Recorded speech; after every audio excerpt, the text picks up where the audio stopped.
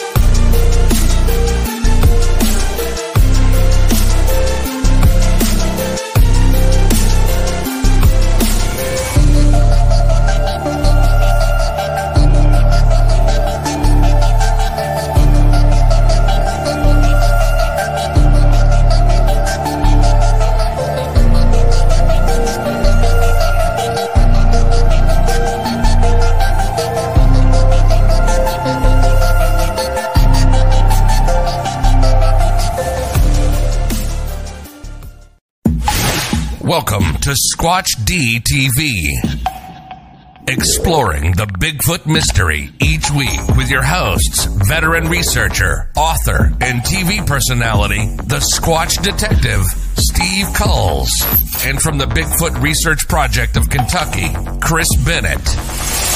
Sit back and buckle up as we bring you guests from around North America discussing the Bigfoot phenomena, but not without a few laughs, too. Here are your hosts, Steve and Chris.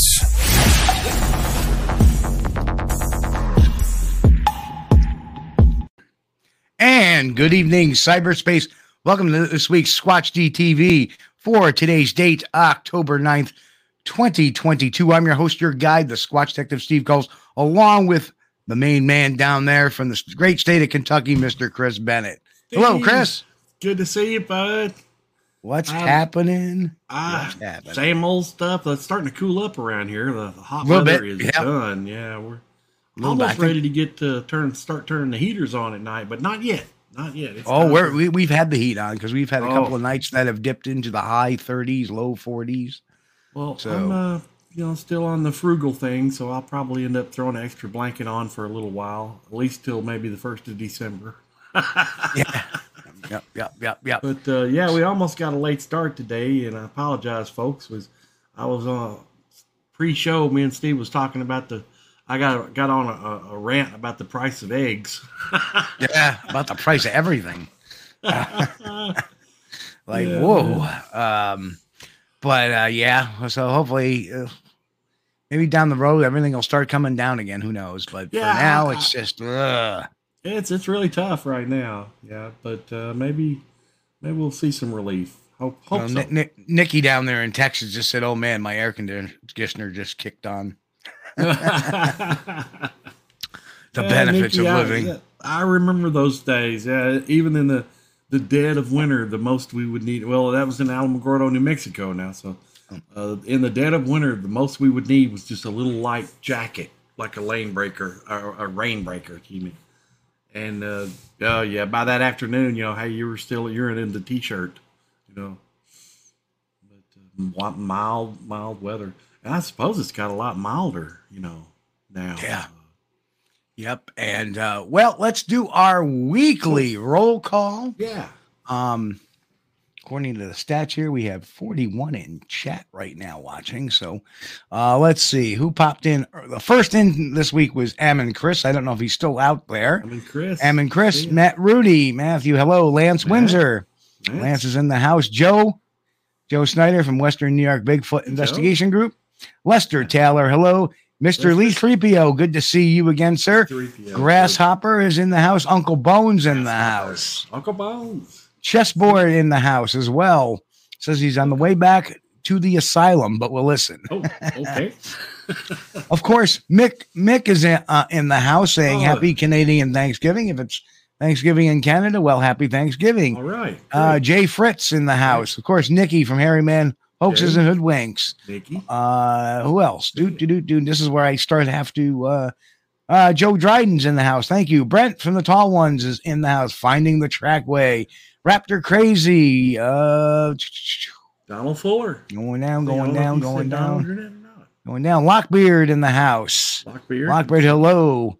Of course, the missus is in the house as well. Hi, Sherry. Oh, there we are. Stephen Barcelo from the Cryptozoology and Paranormal Museum. Hello. Hey. Welcome. Glad to have you on board. Yeah. Low Rider in the house. Mark Henry. I know who Mark Henry is. Hello. And my good friend from the Buffalo area. Roger Bowles is in the house as well. And Angel Nolan. Let's not forget Angel. Angel. Good to see you. So I think we got everybody that's said something in chat. So hello, everybody. Welcome. And tonight we're going to do something a little savoir-faire. We are going to paste the invite link in the chat in a few seconds after we do our little weekly roundup of little cacophony of photos this week. None any good, at least not in my opinion. Unfortunately, that happens sometimes. But we'll and Jen is in the house. Hello, Jen. Well, there was one interesting one, but we already know the story on that one. Yes, yeah, it was interesting to look at, but like let's look at the so for those who don't know and are in the New York area, even the Ohio area, Pennsylvania area, October 22nd, I will be in at the Chautauqua Lake Bigfoot Expo on the beautiful Camp Oneasa in DeWittville, New York. They haven't had one in a few years thanks to COVID, but it's coming back, and it's going to be headlining will be Dr. Jeff Meldrum, myself, Seth Breedlove, Paul Matea, a great researcher out in the West area, and Peter Weimer will be talking as well. So it should be a really good time. Can't wait. And be good talking to Dr. Jeff again, not Dr. J, Dr. Jeff. We know who Dr. J is. Yeah. We certainly know who Dr. J is, don't we, folks?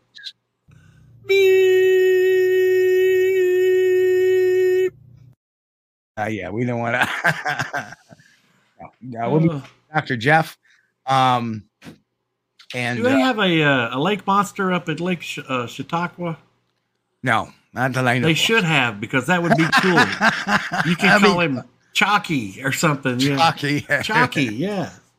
Call him something. But the interesting thing is Chautauqua had made the national news when that writer who wrote the Satanic Verses, I forget his name. But there was a fatwa put up against him by the radicals. Yeah. And Anton something. I forget his Adnan. Yeah. I don't know. But anyway, somebody stabbed him, as he was on stage at the Chautauqua Institute. Well, and it's amazing because I pass by, I always pass by the Chautauqua Institute when I go to DeWittville to the conference, and very interesting place as it is, but it made the national news because of that. And, hopefully he'll recover. But yeah, that's it. Salman Rushdie. Thank you, Joe. Salman Rushdie. Yep. Wow. Yeah. And it was like, wow. Must have been a rough presentation to get stuck. Yeah, it's pretty bad. I've been having some bodyguards for my presentation this year. Yeah, you better wear a bulletproof vest or something. Or a helmet for the tomatoes. I'm bringing a salad bowl. Eggs, somebody brings a salad shooter. Now. A salad shooter.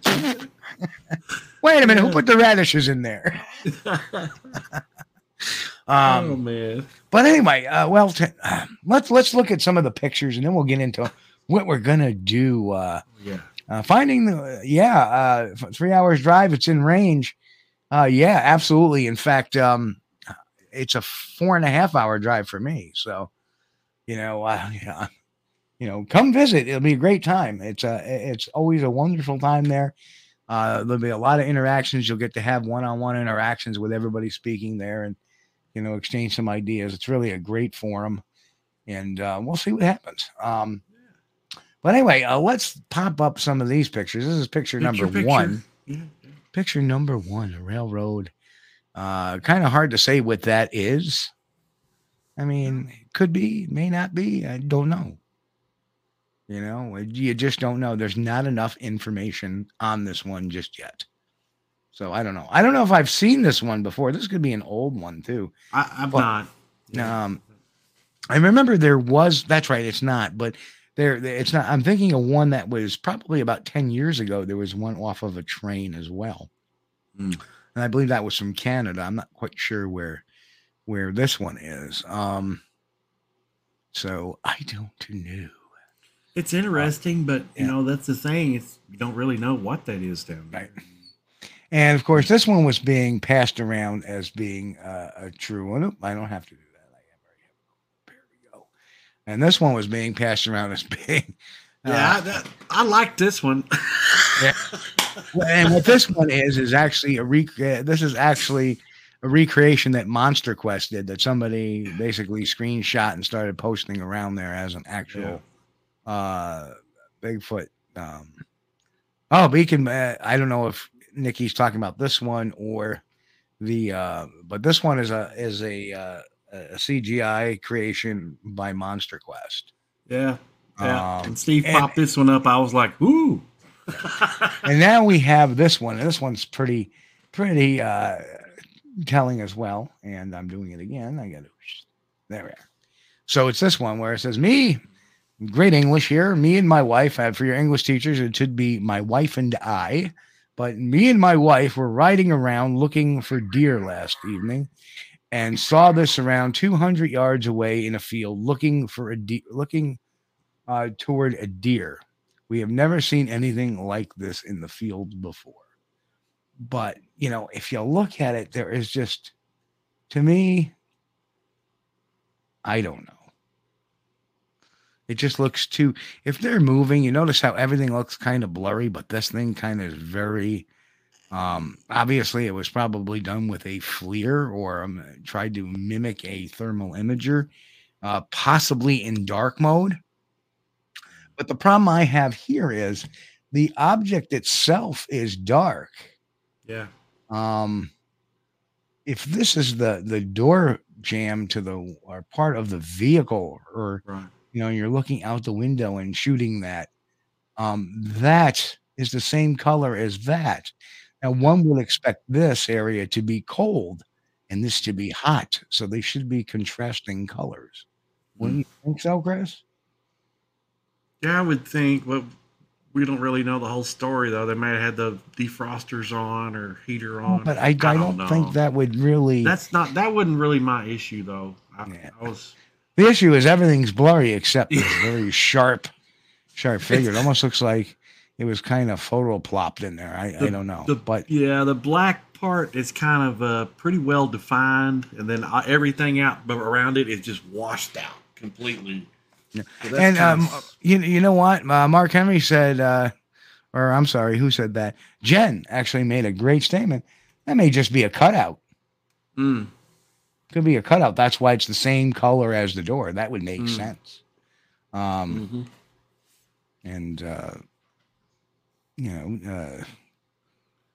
Hello Rider says it was taken with the new super quarter megapixel potato cam. And Lester says he sees Jesus. That's right. Well, yeah, it's pretty much what got me. That's the only thing that really stands out to me is everything completely washed out. Yep. And then the figure itself is not, I'm not going to say high resolution, but there's some pretty clean edges, you know. So it's not washed out like the background right next to it. Right, except the lower half, which is very interesting too. You can't see the lower. I mean, right. I'm not buying it for 1 second unless there's more information. I mean, obviously, where is the video to this, or why is it just a picture? So something doesn't really make sense. Oh, if they made a FLIR video, that would be great to look at. That would be good. Yeah. Well, as we know, videos are get more difficult to manipulate. Possible if you have the right skill set. Than a photo. Photos are a piece of cake to manipulate. Okay, so what are we going to do tonight? What we're going to do tonight is, for the first time ever, we used to do this when we were over on Blog Talk, Chris. Yeah. We used to have open line nights, call in the show, tell your story, tell your opinions on stuff, tell us off, whatever you want to do. They got to be fun sometimes. I got to, and we love that spontaneity, and it's the type of show where you never know what's going to happen. Any beer tonight? No, actually, I'm drinking cider. This is actually an apple cider. I'm still drinking ski. It looks like green. It kind of looks like antifreeze. Well, I also have. The green screen. The green wild. screen. Yeah, the green screen kind of made my energy drink kind of disappear because it's lime green, same color as the green screen behind me. Oh, but you notice it's the green screen behind me. Yeah, it's pretty weird. Anyway, we can see through you. So we haven't done this since the Blog Talk days, and it's been a few years, probably a good 3.5 years since we had an open line night. So what we're going to do is we are now, if you want to tell your Bigfoot story, come on board. We're not going to beat you up. We want to hear it. This is the time to turn around the show. You want to come on and ask a question. You want to argue something we've said in the past. This is your time. This is the time to do it. We're going to put the invite code in the chat room. So, of course, you can use your smartphone on a browser. And so there it is. Should be out there in a second. So there it is, the chat room link. So if somebody wants to come on, tell their story, we'll put you on. Well, we're looking forward to hearing you. We haven't done this before. There are actually a couple shows that do this. I forget the name of it, but it's run by Mogion, and Arthur Watch just snuck in the chat room. Hey, so there you have it. And let's see if anybody will bite. The funny thing, this is a pure oh, look who popped on first. Hello, Joe. Yeah, I didn't come on to tell my story. People have heard that enough, man. I just came out because I like being with you guys. Good to see you, man. So, and good to see you in good health. We know you had a couple of days in the hospital last month, a few days in the hospital last month, and unfortunate, but we're good to see you're up and smiling and podcasting again. And the amazing thing, Joe comes home from the hospital same day he's on YouTube. Yeah, I think That's I was. Tough. Yeah. You were. Yeah. Can't keep a good man down. No, not at all. So, in case Chris doesn't even know this yet, Joe, but Chris does not even know this, but on October 30th, the show of October 30th, the day before Halloween, we were not going to be able to have a show because I'm having oral surgery on the 28th, and I don't think my mouth will be in full gear to handle a show. So I've asked Joe if he could guest host the show. I'll still be in the background running, making sure everything runs right, and do a show. And if I'm able to say a few words, I'll say a few words. But I'll keep completely off it, and Joe will have the wheelhouse, and Chris will be there to back him up. I think it'll be a fun time, and that way we keep the show going. Me and you, Chris. Sounds fun. Yeah, there you go. Everybody's trying to coax Don Fuller to come on. Come on, Don. Come on, we don't bite. Yeah. There's the link again. But yeah, I think now, Joe, you're having an interesting show tomorrow. We won't get into the nuts and bolts of that, but you'll be on with Leon. Yep. Coming on with me. Yeah, with our good friend Bigfoot Okanagan, who is back in action as much as he can be. So really, really cool thing. And it's good to see him popping around. Surprised we haven't seen him slide in today. Yeah, he's out there. And Mick just said, Steve, I thought this was an open blouse show. You guys have your shirts on. You don't want to see this, man, without Oh, a shirt. You don't want to see this without a shirt. Trust me. Oh, and people are giving it to Don to come on. I would, but Steve never saw me backstage. He didn't even see me during. What? Steve would never see me backstage, during shout outs or shootouts. Oh, come on, Don. It'd be fun to have. Yeah, man. Yeah, if you feel like you're ready, Donald, because Donald's been telling, basically that he's it's still traumatic, and I told him to wait, and he'll know when he's ready to tell it. And if you are, man, I'd love to hear it myself. Yep, absolutely. But yeah, and Joe, I understand you may be making it to Chautauqua as well. That would be awesome. Absolutely, man. Absolutely. I'm not gonna be a speaker, man, but I'm just coming to watch one guy speak, really. I know Dr. Meldrum's going to be there. No. That's what you ruined it, man. You were going to say, I was waiting for you to say, yeah, me. And I was like, no, Meldrum. But I see, I ruined it. Nice try.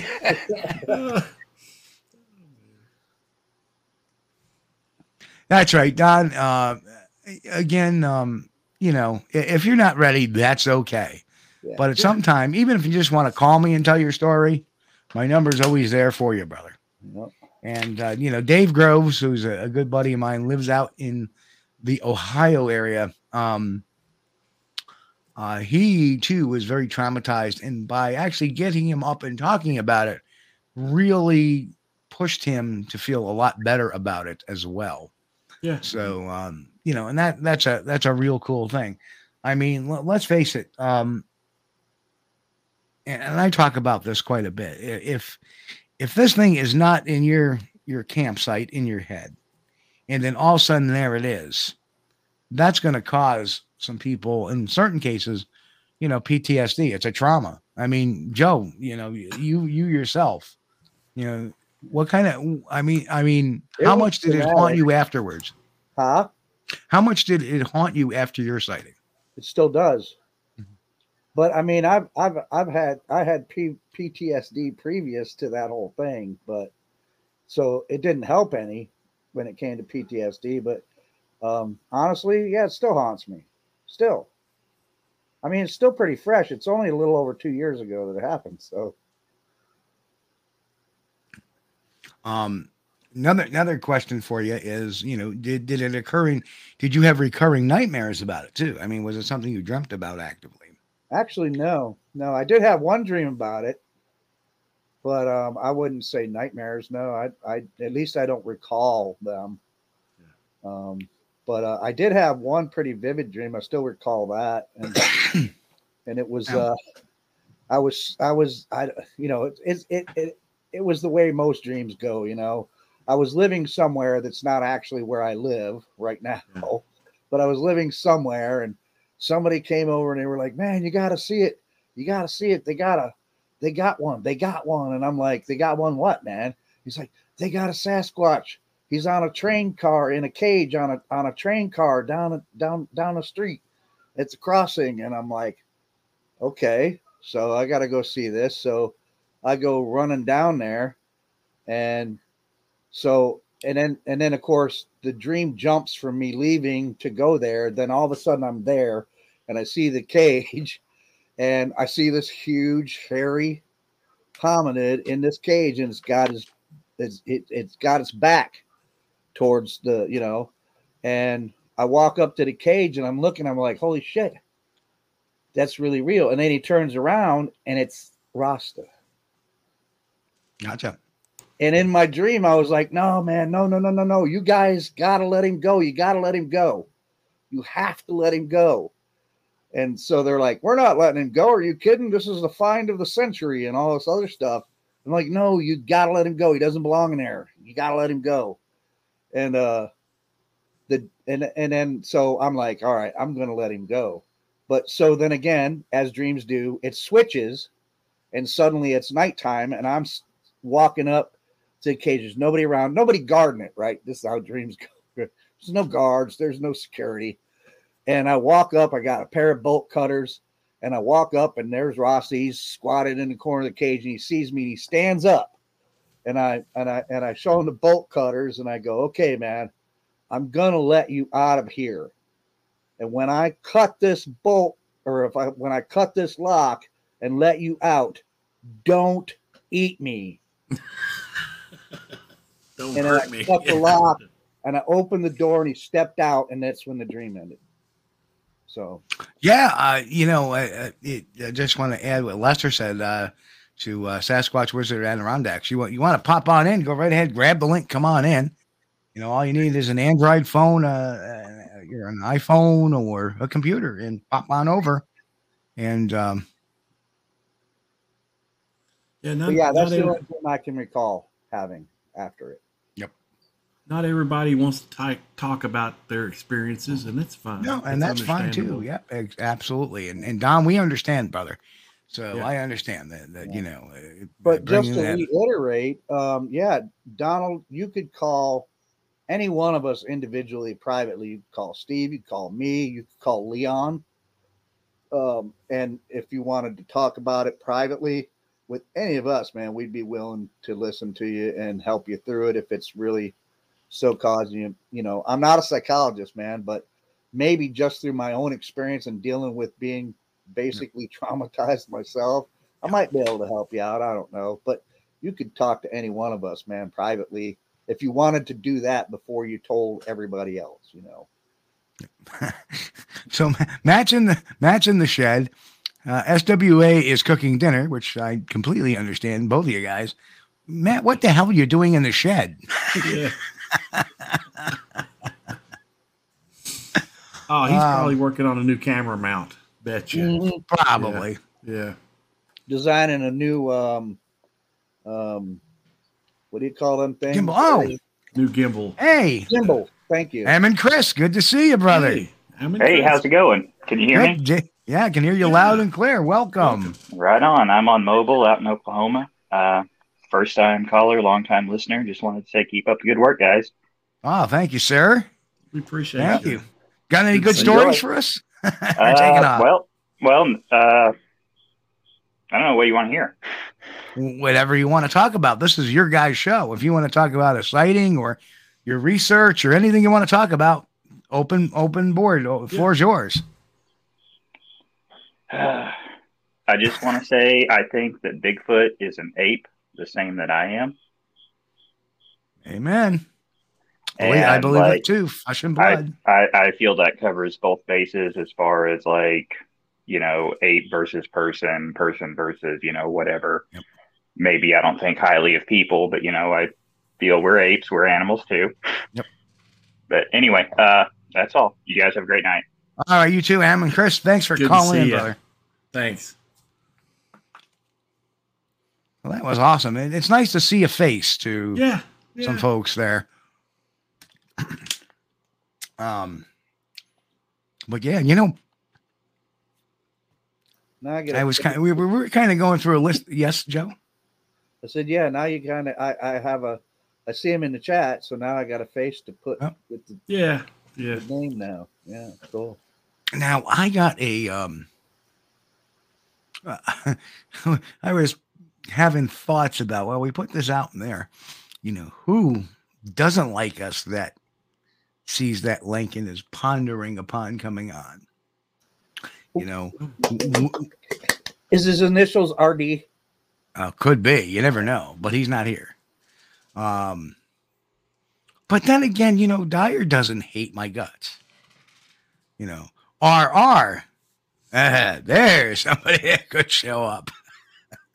And you know who I'm talking about, Joe. Oh, I know. Wait, Oh, gotta think about this.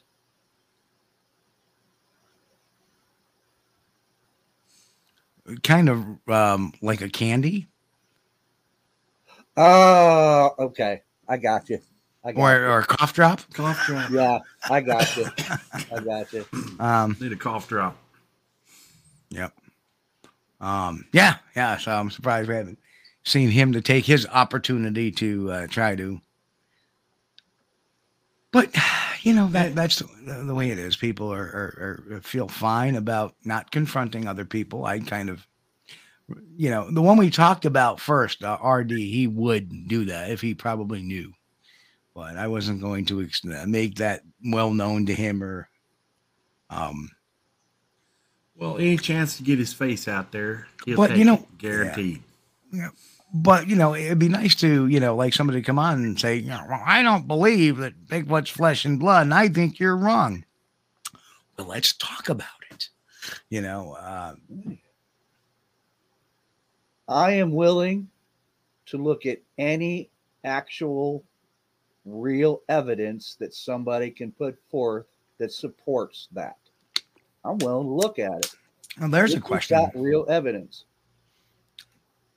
Steve, haven't you made peace with Richter yet? No, not at all. Not at all. Somebody needs to apologize and that, you know, no. Call me a fraud because I have a difference of opinion with him. Yeah. Sorry. No beans. Nope. I'm sorry. He wants to play the victim card all the time. I mean, how many people has he turned, you know, his back on? And unfortunately, that's one of the sad things about that. You know, he has, you know, stabbed many of people that he called friend in the back. You know, and that's it. You know, see ya. I've got better time. And my time is precious, and I'd rather be spending it with people that, you know, are friends, not somebody that's going to put a knife into your back. Yep. And even Nikki said that too, as well. He turned against me too. Of course. You know, and you know, what friend hasn't he turned his back on? Unfortunately, that's the way it goes. He has his opinion. I have mine. But, you know, it's very, very strange how he cozies up to people, tries to get them for a lot of information and tries to get in the know, and then turns around, stabs in the back when he feels that, you know, you're no good to them or you don't agree with him. And unfortunately, I have no time for that, no use for those kind of people. I have no use for, you know, people that say they're my friend and then act otherwise. Mm-hmm. Simple as that. Right. You know, or at least call me and discuss it. So, right. Oh, by the way, Steve, I don't know if you mentioned this or not. You know, again, we like to say it for the people that are camera shy. You can always hit stop cam if you're right. Camera shy, and you can hit stop cam and you'll see a little circle. If you don't have an avatar loaded up. You'll see a little circle, and you can still tell your story. Yeah. And I appreciate Nikki. I appreciate your comment, Don and Lester. I just don't want to sit there and bash him. It is what it is. It's over, done with. I could care less. Moving on from that. He is a non-issue in the Bigfoot community anyway. So, well, since we got Joe up here, I'm going to ask Joe some questions. Uh-oh. Raptor crazy. I'm sending that right along. This is not going to be a difficult question. I'm not going to put you on the spot, Joe. No, I just wanted to ask. Go ahead, man. You can ask me anything you want. You know, with your sighting, and I'm sure you've played this back a million times, okay? But do you have any regrets from having that sighting? Something you should have done or could have done differently that you didn't do then? Absolutely. Absolutely. I talked about this the other day.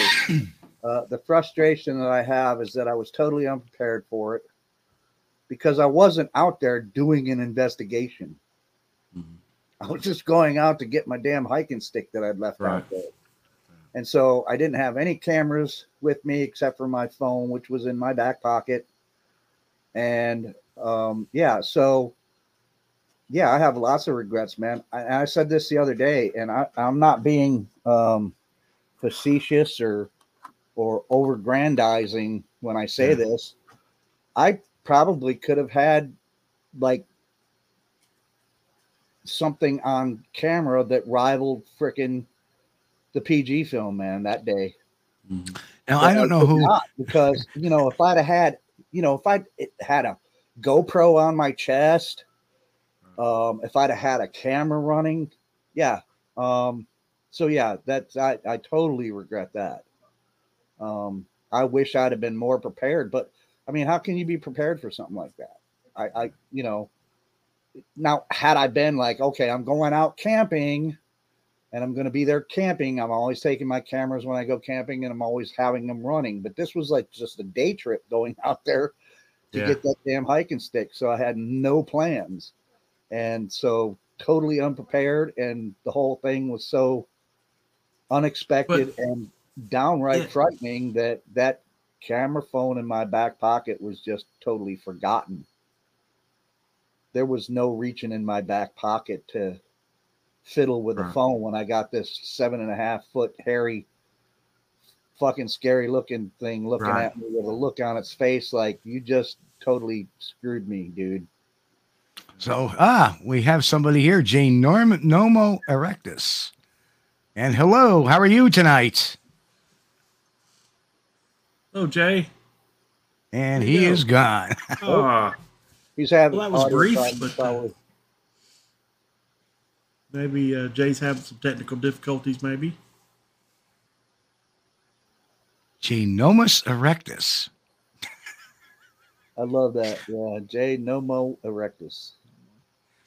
Maybe he needs a Viagra if he's got an erectus nomo. One of them little blue pills.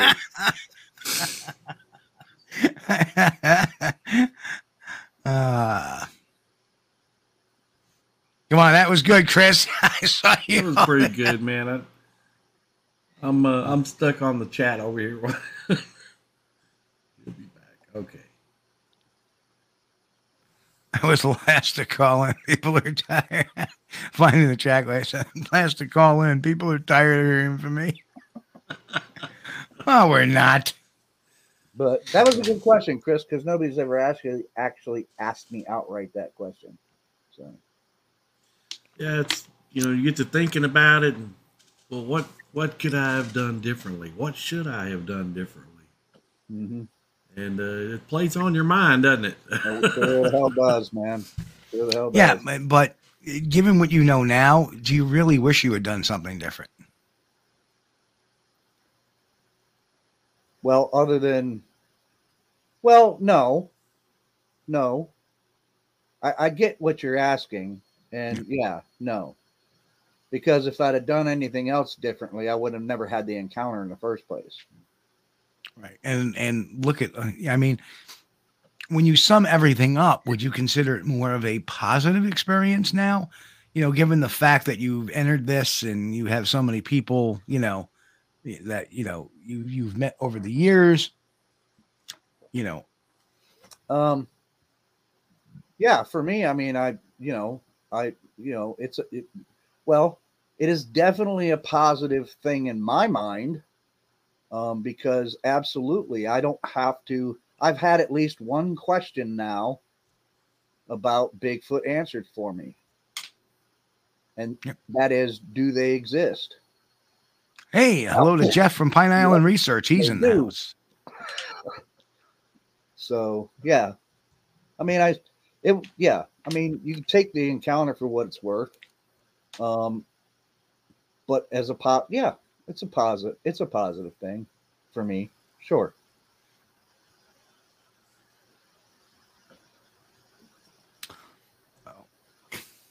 Very interesting stuff going on in the chat today, but everybody's having a good time. And that's let me pop that. I'll get to reading the chat here, and I'm just off in another world. It's really hopping. Yeah, it is. All right, let's see if we can get him on again. Hello, Jay, you there? He's doing the thumb. He's having audio problems. Okay. Mr. Lee. No, Mr. Lee, I'm not saying it at all. Mr. Lee want to know, says, Joe, you wish you wouldn't have seen Sasquatch, maybe a different life then? No, I don't wish I hadn't seen it at all. I'm happy. And as a matter of fact, I mean, if it weren't, and I don't mean that encounter in particular, but if it weren't for Bigfoot, the whole phenomenon, I probably wouldn't know half the people I know now. And I'd be missing out on some really good friends like Steve and Chris. Do you guys, Joe, do you know Jay? Oh, I do know Jay. Mr. Jay. Okay, he just popped off, so I don't know what's. Yeah. Jay's a good old codger, man. And he's got one hell of a, I don't know if you'd ever heard his before. I know a lot of people in the chat have heard his encounter when he was 18, and I've heard it. And yeah, man, it's pretty cool.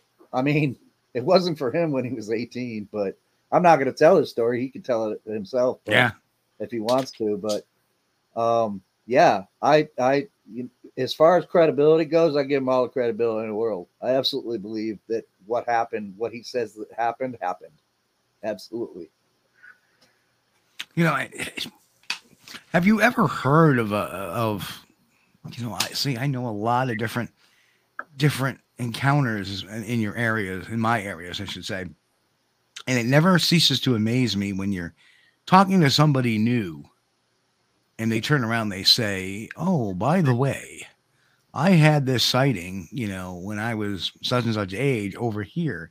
And in the back of my mind is like, yeah, well, he just had a sighting over there like 2 years ago in the same exact area.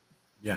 And that, to me, just adds so much credibility to the mystery. Yeah. Adds credibility to the sighting.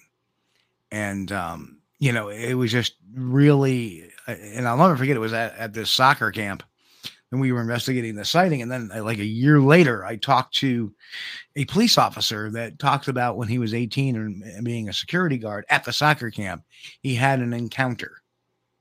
And I was like, what? We were just up there a couple of years ago. This is, and his encounter goes, on like 18 years prior to that or 20 years prior to that. So to me, that is just so monumental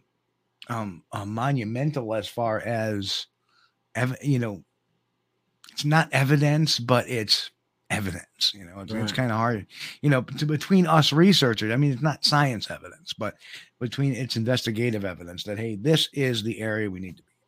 So.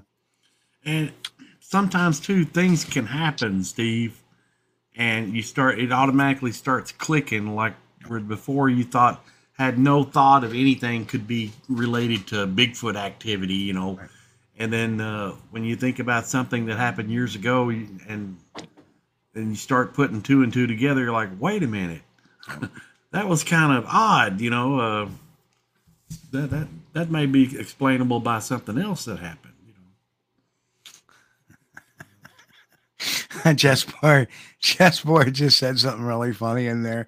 Steve, Jay's beyond Viagra. He needs 2 popsicle sticks and duct tape. Terrible. That's terrible. Well, I mean, Steve, let me ask you a question. I mean, pretty much, I've heard you've told me what you saw out there, where I keep wanting to go to camp, right? And that camping spot. So wouldn't you say that pretty much the question of existence is pretty much answered for you? Now you're just trying to gather more evidence to figure out what we're all trying to figure out. What are they exactly? What do they do it?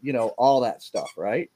Well, yeah. I mean, to me, when the sightings happened, it was like, okay, there is no doubt that these things exist. I mean, I pretty much was in that camp after talking to so many people, but you always have that reservation, like, maybe not.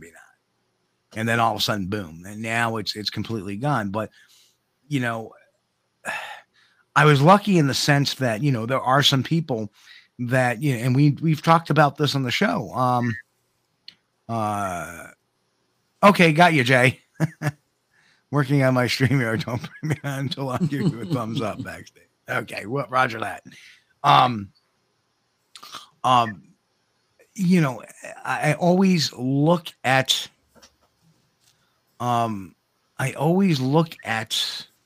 each case, individually as a separate, crime per se. So the problem is that we've had so many people. Come on, I'm waiting. Jay is in, but I'm just waiting for his thumbs up. And we just lost him. I'm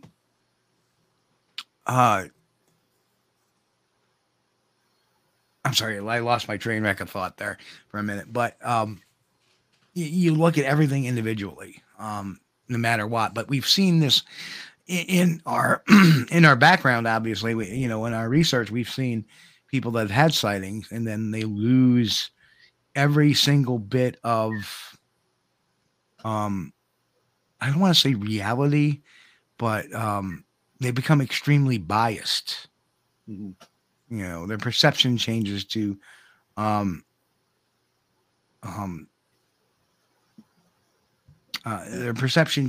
everything is a Bigfoot now. Well, you have every the picture, when you have the first sighting, it's like after that, oh my God, everything is Bigfoot. Yeah. Right. Yeah. But not everybody. I mean, I was, or you take a picture, you start taking pictures of woods and you're seeing Bigfoot in every shadow, or every bump in the night becomes a Bigfoot. And we've seen that. I've seen that in all of those manifestations. And that's what I call it, is basically a manifestation. We do have a couple of questions in the chat. What evidence you have so far? The best piece of evidence I had was the Fort Ann cast, because a year and a half later, there was the same individual was cast about a mile away by a different researcher, and it showed different toe splay, which means we're looking at a biological foot, not a stamper. That was probably the strongest piece of evidence that I've collected myself. Like I said, any video and any picture is, always ambiguous. And it will be, no matter, even if you get a face shot of it, it's going to be ambiguous, because people will say it's a mask, or it's this, or it's that, or science. It doesn't matter what you bring up, or even audio. You're not going to bring anything up that science will not argue. Science will have a hard time arguing that, well, how can you explain this print and this print? Year and a half apart, all that. But I digress. Now, the next question is, can Steve give a run through of his experience? Well, I'll give you the Reader's Digest version, because I've said this 1,000 times on the show. But I was in my research area with my team. We were after a few hours out in the field, we came in to debrief a little bit, warm up, get some food, and then head back out. While we were doing that, I went out to my vehicle to get batteries along this dirt road, which leads down to the areas we're in. And at which point I started shining my light around. There was one standing there watching basically our camp. And it looked at me, and basically I moved the light and it disappeared. And, the people on my team, especially the base camp, heard it moving about. A couple other people found the scuff mark where it stepped into the ground. And there was a lot of eye shine stuff going on that night, which I can't explain. But that was my first sighting. My second sighting was a year later. I was getting out of my tent to use a tree, and I saw a 5.5 foot juvenile just take off from wherever it was standing. It heard me get out of the tent and it took off. And I just caught the tail end of it. I didn't want to believe it at first. And the next morning there was something had left a log behind one of the participants' vehicles. So, and it wasn't there at 11 o'clock the night prior. So, take it for what it's worth, but definitely some real interesting stuff.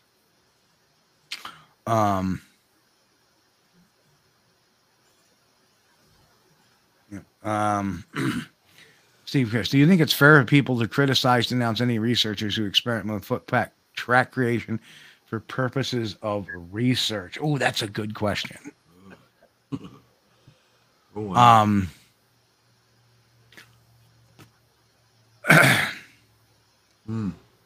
So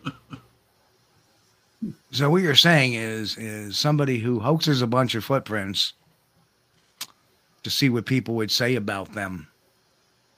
That wouldn't be good. It wouldn't, and the reason why is, what value does that have? What scientific value does that have? Because it's not done enough times in enough places across different cultures and different, peoples of different income levels and stuff like that to be a sociological or psychological experiment. So it makes no sense why somebody would do that. Yeah. I've never seen the, why, so I can have an I gotcha moment. I don't think it's good juju at all to do that. Hey, there's Leon. Hey, Leon is in the house. Leon. But Finding the Trackway asks, are these things really that fast? They're pretty fast. The 5.5 foot one was gone. Of course, I only see it for that split second, but it was like gone. So yeah, it was fast. It probably took off about, I'm guessing maybe about 15 to 20 miles an hour. But if you think about it, your field of vision, something going by 15 miles an hour into a tree line really is not a lot of time. See, that's the one thing I try to explain to people. I think they're super fast, and that's why they got to be superhuman. Well, really, if you think about it, put a sign in a yard and drive by it doing 20 miles an hour, and it goes by like this. Mm-hmm. You'd be surprised. Jen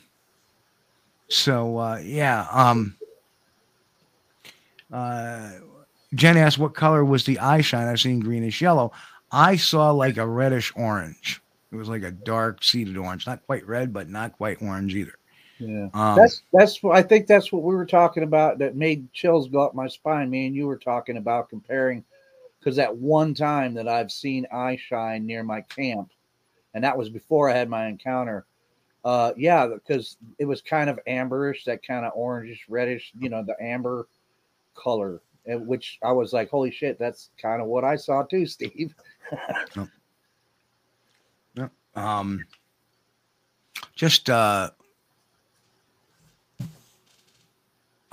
What's screwed up? I'm looking at my play screen up on the thing, and I just realized that saying Joe's talking, but I don't see or hear anything, and I'm looking at the wrong screen. But there we are. We have Charlie Wonton in the house. Hey, Charlie. And flying squirrels, and flying squirrels have pretty big eyes too.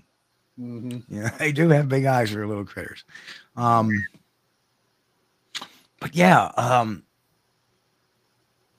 It definitely played out in my mind. The first one especially played out in my mind for quite some time. Driving home, I remember just going, "Oh, what did I see? What did I just see?" Yeah. You get a lot of different eye shine in Kentucky, but if you run across a red or orange amber type color, specifically red, yeah, better take a second look. And then again, eye shine. eye shine can differentiate, of course, the type of light being used, Yeah. Mm-hmm. angle of refraction, Yeah. humidity, power of the light. It can change quite a bit. That's Some why of I the was, stuff. that's why I was wondering if that had something to do with the color I was seeing, because I wasn't shining any kind of. It was just I caught that eye shine just from the firelight from my fire was Yep. catching the eyes. So I didn't know. And Don asked, and I don't know if it was actually a Bigfoot. The eyes were pretty far up off the ground, and I did hear something walking up, like it was pretty unconcerned. I thought it was actually going to be a person that walked into my camp and say, "Hey man, what's up?" or whatever, because I actually heard it walking up like totally unconcerned. And then when I looked, and it stopped, and when I looked up, and I didn't see anything at first, and I was just playing the harmonica really badly like I do. And I kept playing the harmonica, and I looked up, and that's when I caught the eye shine. I'm like, that's pretty high up. So my mind starts going, is it an owl sitting in a tree or whatever? But then it disappeared. And I realized when I heard it walking away, the reason they disappeared is because it turned around. Whatever it was, turned around and walked. So was it a Bigfoot?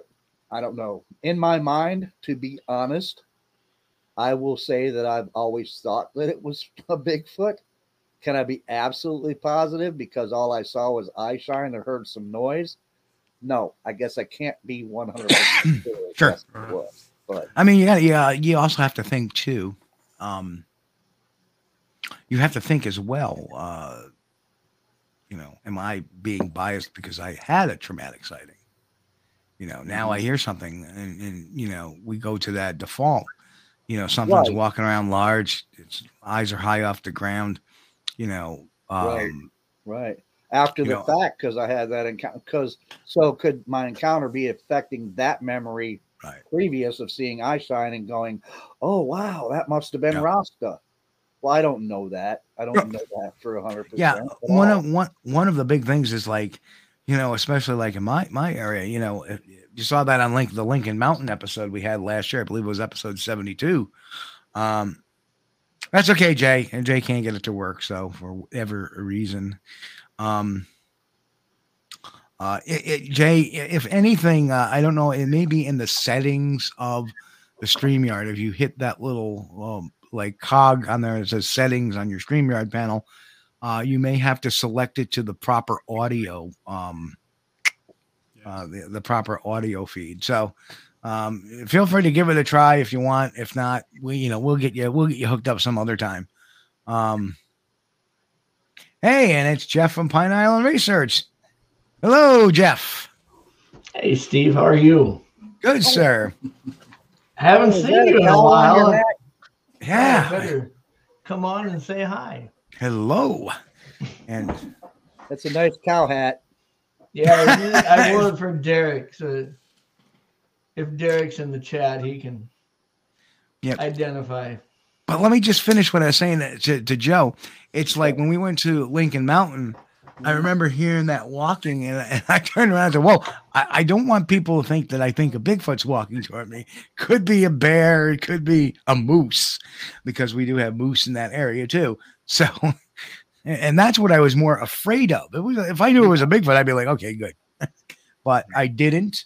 And my first thought was on the more common apex predators that are out there. And even though a moose is not carnivorous, it sure stomped my ass. Yeah, they can be dangerous, man. That's what I There's heard. very few animals that you don't want walking up on you more than a moose. That's what I've heard. I've never actually seen a moose in the wild. I haven't. I know that there's certain places in the Adirondacks where there are moose. But I've never seen them. I've seen moose tracks and I've seen moose scat. So therefore, I'm pretty sure that they're there. I've never actually seen a moose, but I've always heard that, and I know they're huge. And I know that, but the first time I ever heard somebody said, man, be careful of moose. They're really dangerous. I'm like, what? It's a moose. But then again, I never thought a white-tailed buck could be dangerous. Yeah. Until Well, I could moose get walk up to that 1,800 pounds, I mean, So- it's just, and they have very poor eyesight. So they get nervous easily when they're close to something and they can't immediately identify what it is. Now they start freaking out. And I think they say, I've seen it here, moose are one of the most displaced big game animals there are. I mean, we see moose in the middle of cornfields in Iowa, South Dakota. I mean, how they get 700-800 miles out of their normal range is beyond me, but every year they show up in cornfields around down here in the Dakotas. They take an Uber. We know they don't do Lyft. Well, I have archery hunted moose before up in Manitoba. Wow. And one of the interesting things about them, when you get them in, even when they're 40, 50 yards away, these guides will hold canoe paddles up and just rock back and forth because that moose their eyesight is so bad. They actually think from 40 yards away, that's another bull moose. Wow. Yeah, that's why they go after dogs too, because they think they're wolves. There's not really. They do not like big dogs at all.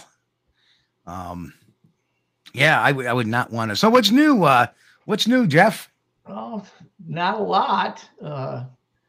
Just getting out of just finishing doing some writing, and we got pheasant hunting season starting out here. That's about as big as Christmas in the upper Midwest here. So. And Chris says, how flippin' big is the arrow you used to shoot a moose with? Well, I hunt whitetail with a 400 grain arrow. The whole total weight of the arrow is about 400 grains, but with moose, it's usually around 650 grain weight of the arrow. So it's just a little bit heavier shaft. The broadhead really isn't any different.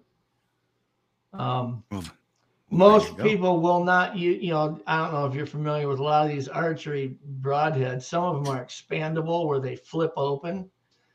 And those mechanical style broadheads, they don't like using those on moose because they break. You want a nice big old style 2 or 3 bladed broadhead that can go through a rib bone, if it had. Yeah. I think those expanding ones aren't allowed in New York State. Yeah, some of them are allowed. They can't total more than like 1.25 inches in diameter. They have a cutting diameter, but I know there's still some states that don't allow them just because they are prone to failure. And well, there's no way you could put me in the same field with a moose and me have a bow and arrow. No, that's not happening. I want a 50 BMG or something huge. Well, the guide that I hunted with when I was archery hunting moose, he had a 338 Lapua and he had a Desert Eagle 50 cal. Just because of the bear and everything else that are right. There. So it's not the guy that does how to hunt, right? Yeah. No. Oh Lord. You mean how to read emails? Yeah. Has anybody ever seen him hunt? I mean, the property in his background looks like it'd be fun to hunt, but I've never, I know in the old day before he started doing this, he did hunting videos, but I've never seen any of them. Yeah, and you never see him looking for Bigfoot in the field either. Well, he's always got the sat phone with the crew up somewhere, calling him, telling him everything, but he's never there with them, it seems like. Hang on a second. The nicest thing I can say about him myself is that if he was really a good hunting guide and etc., and he may have been, he probably should have stuck with that. I knew you were going to say that. How you doing? I got this email yesterday. Guy saw a Sasquatch crossing the road. And asked him for $1 because he needed lunch. But anyway. I'm sorry, I didn't put the swank background of the mountains behind me, but Yes.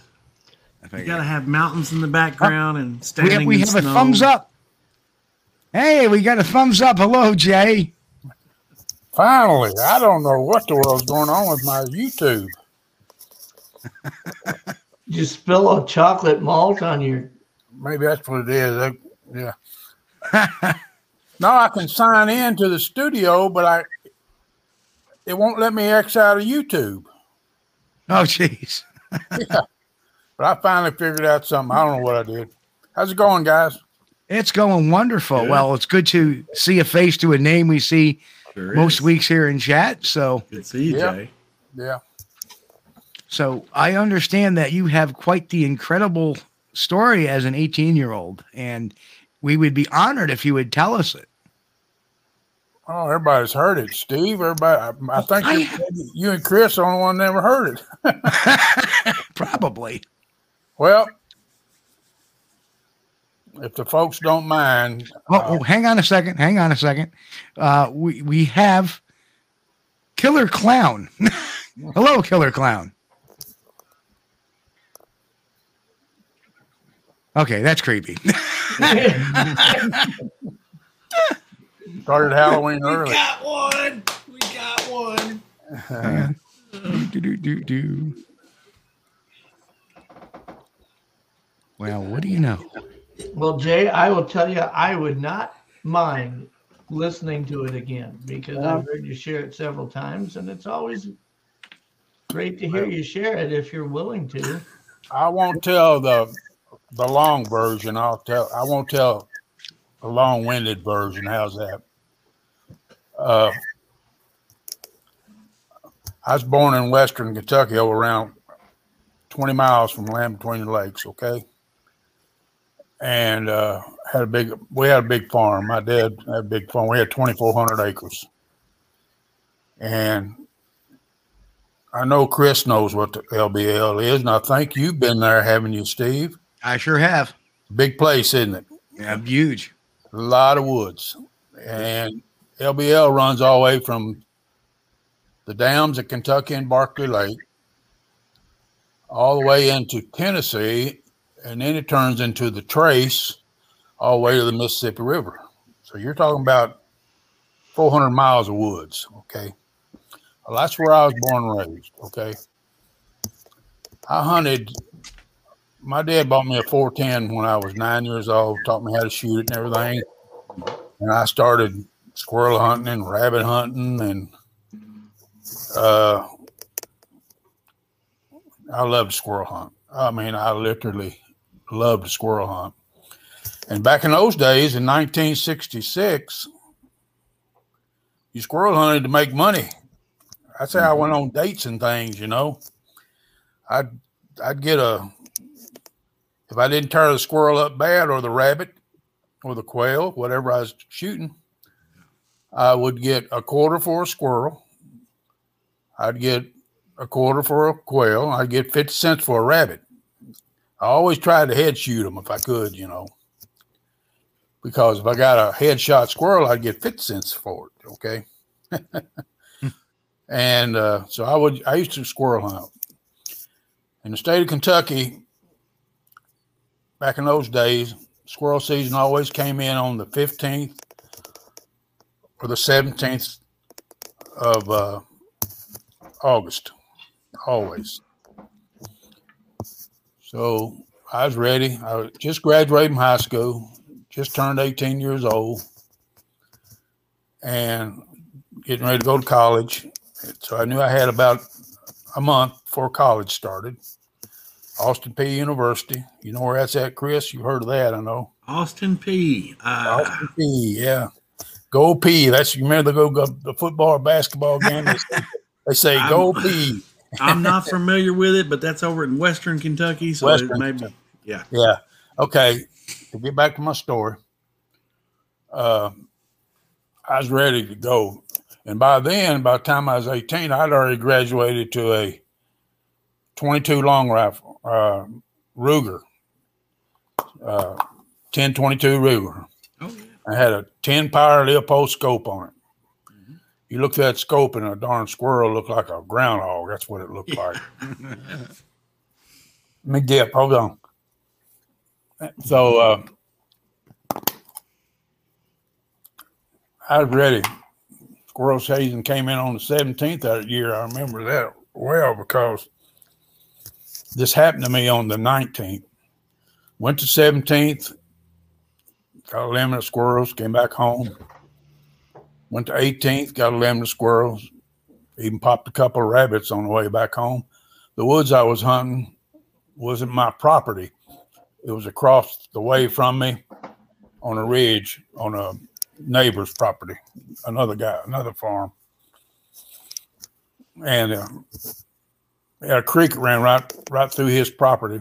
And this creek was kind of up on a ridge, about a 50-foot ridge. I walked into the woods that day. It was a half, 3/4 mile walk to get to where I was going. I mean, I hunted all over that country, but it's first day of the season. I went to the easiest place, first few days. Yeah. So I got in there that morning on the 19th,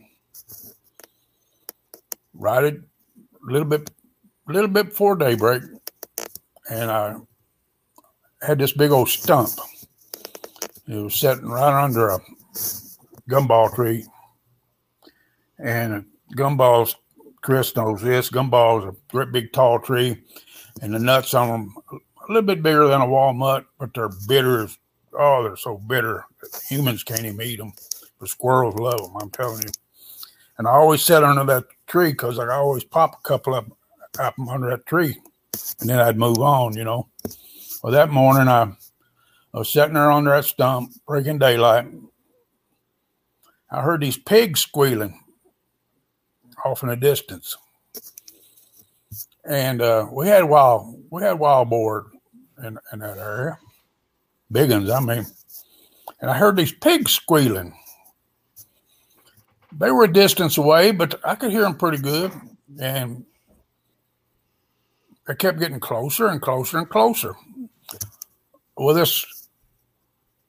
there was a trail where I came in on where us kids, we used to ride bikes and motorcycles and all kind of stuff through them woods. We spent our whole life in those woods, all over that area. And I was sitting there on that stump, and them pigs got closer and closer, and all of a sudden they ran right in front of me, just right in front of me. Well, as they was running in front of me, there's a bunch of saplings over to the left of that, pretty good sized saplings to the left of that big old tree. That gumball tree, it's huge. They're huge around. They're 5 and 6 feet around. They're a great big tree. Mm-hmm. And all of a sudden I caught in my peripheral vision, I caught this black object, black. But I was so focused on all them friggin' pigs running by me, squealing and hollering and everything. And then I lost sight. This is all happening real fast. It just happens in seconds, Yeah. Well, that black object disappeared behind that tree, and then it reappeared in front of me.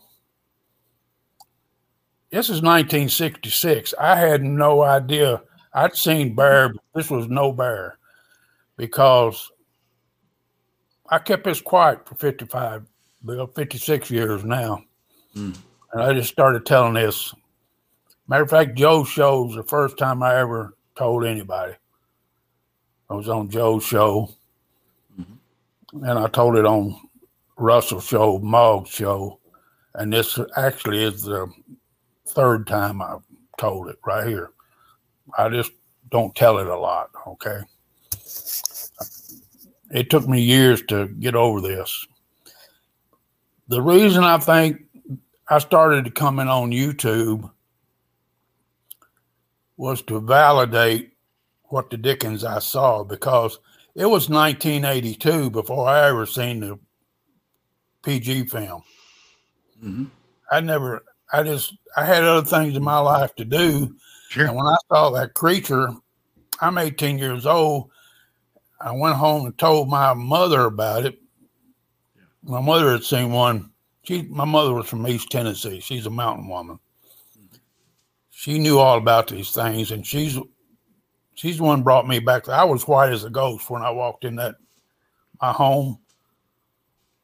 And I was scared out of my wits. I mean, I couldn't sleep for 3 or 4 days. I went sleepless, you know. The first year,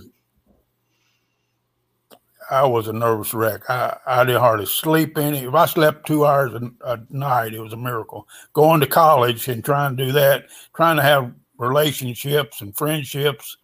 My first year, that year, my 18 to 19, I was effed up. I'm telling you, I was a messed up dude. But my mother kept talking to me and stuff like this. And thank God, my mother was a godsend, I'm telling you. And she made me realize that never to tell anybody about this, because I had the rest of my life to live. You know, I had my whole life in front of me. And she said, you know, if you tell anybody this, they're going to laugh at you. They're going to criticize you. They're going to call you crazy. They're going to call you fool. And you got your whole life in front of you, son. Just keep it between us. So I just didn't tell nobody. I never told nobody. And I had a lot of sleepless nights. I still see that damn thing to this day. To this day, it wasn't 20 feet from me. This thing was 20 feet from me. I'm not good on size. It wasn't 8 or 9 feet, but it was a good 7.5 feet. Had a chest on it that looked like a 55-gallon drum. Narrow waist. It wasn't fat. It was it wasn't like a football player, narrow waisted. It was more like not what you call a square, but you could see its waist starting to form, and its legs were, oh my God, you can't believe how big this thing's arms and legs were. I'm starting to shake, guys. I'm sorry. When I get into this, I start shaking. Okay. And the reason I know it was something humanoid or something like us. It had no snout. It had a nose. I hate saying this. I say this. This is the third time I've talked about this. It had a nose like a black man's nose. You know how they widen out? Some of them do. Thin lips.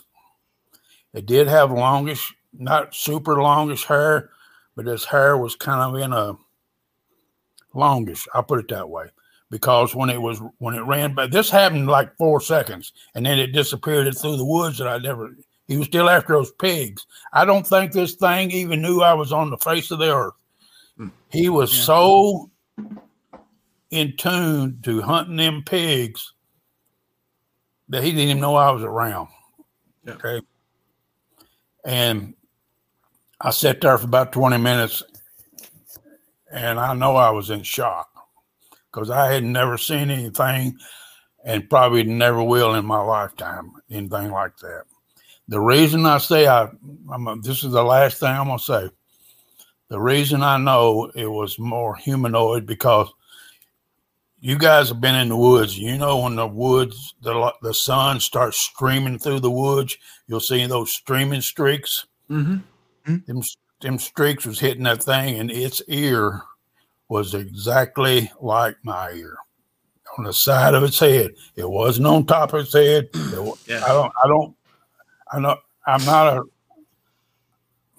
I'm just going to come out and say it. I don't believe in Dog Man, okay? I'm not a dog man. Perfectly. Yeah, I'm not a big Dog Man fan myself. But its ear, that light hit that thing on the side of its head. I could see its face. I didn't see the face of it. All I saw was the profile, you know? Mm-hmm. Yeah. And one of them light streams hit that thing, and I picked that ear up, and I can still see that ear to this day. That's what stood out to me more than anything of the whole creature. And that was my story. That's what happened to me. So you're saying the ear was pretty flat to the head. It didn't come right. It looked like it was bigger than mine, of course, but it was right on the side of its head. Well, first of all, Jay, let me thank you for sharing that with us. And I know it takes a toll when you tell it. I can tell that you've had a lot of trauma because of that sighting. And we've talked about that on the show in the past. And I know you've heard that. So I want to thank you. And I know every time you tell it, it probably gets a little bit easier. So Jen made a great comment too. You're amongst family here. Yeah. So, I realize that. But that's the reason I came. I don't want to take up the whole show, but that's the reason I started coming to. I didn't even know when I first started coming to YouTube. I came on for golf and fishing and stuff like that. Yeah. And then I just happened to was scanning through one thing and saw a Sasquatch show. Matter of fact, I think it was Pat's show. And I punched on it. Leon was there. I can't remember. I know Leon was there. I think CC was there. Yep. And a few of those guys. And I just started listening to these people talking. I was watching chat. And I said, there's people out there exactly like me, you know? Yeah. I've talked to, a number of people throughout the years that were credible, that I found credible. And Jay, when he told me his story, automatically he entered that group of people. Yeah.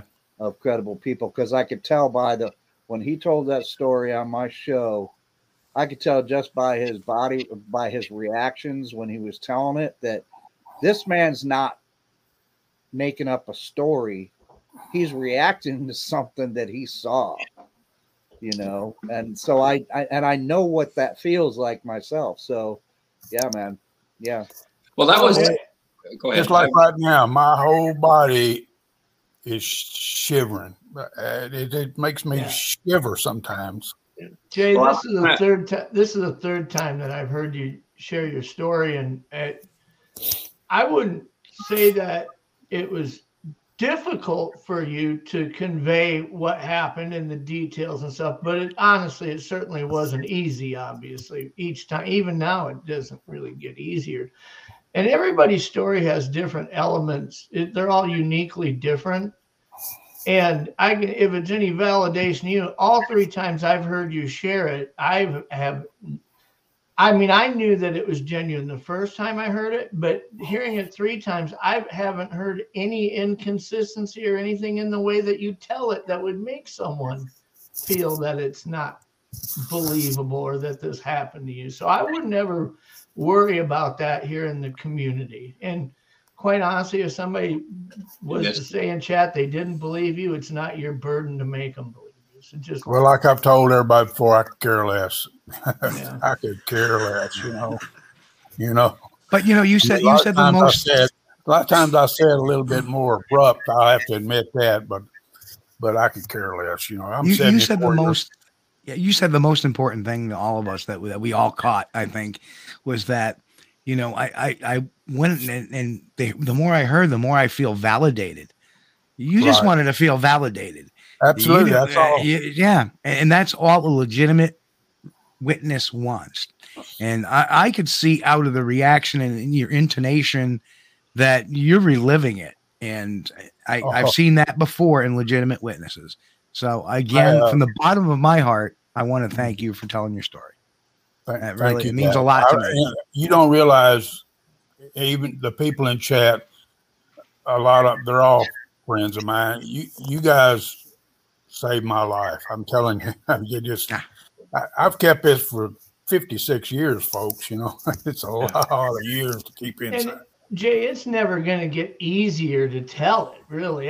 Because this is something that was so impactful when it happened to you that, it's not like after telling it 100 times, it gets easier.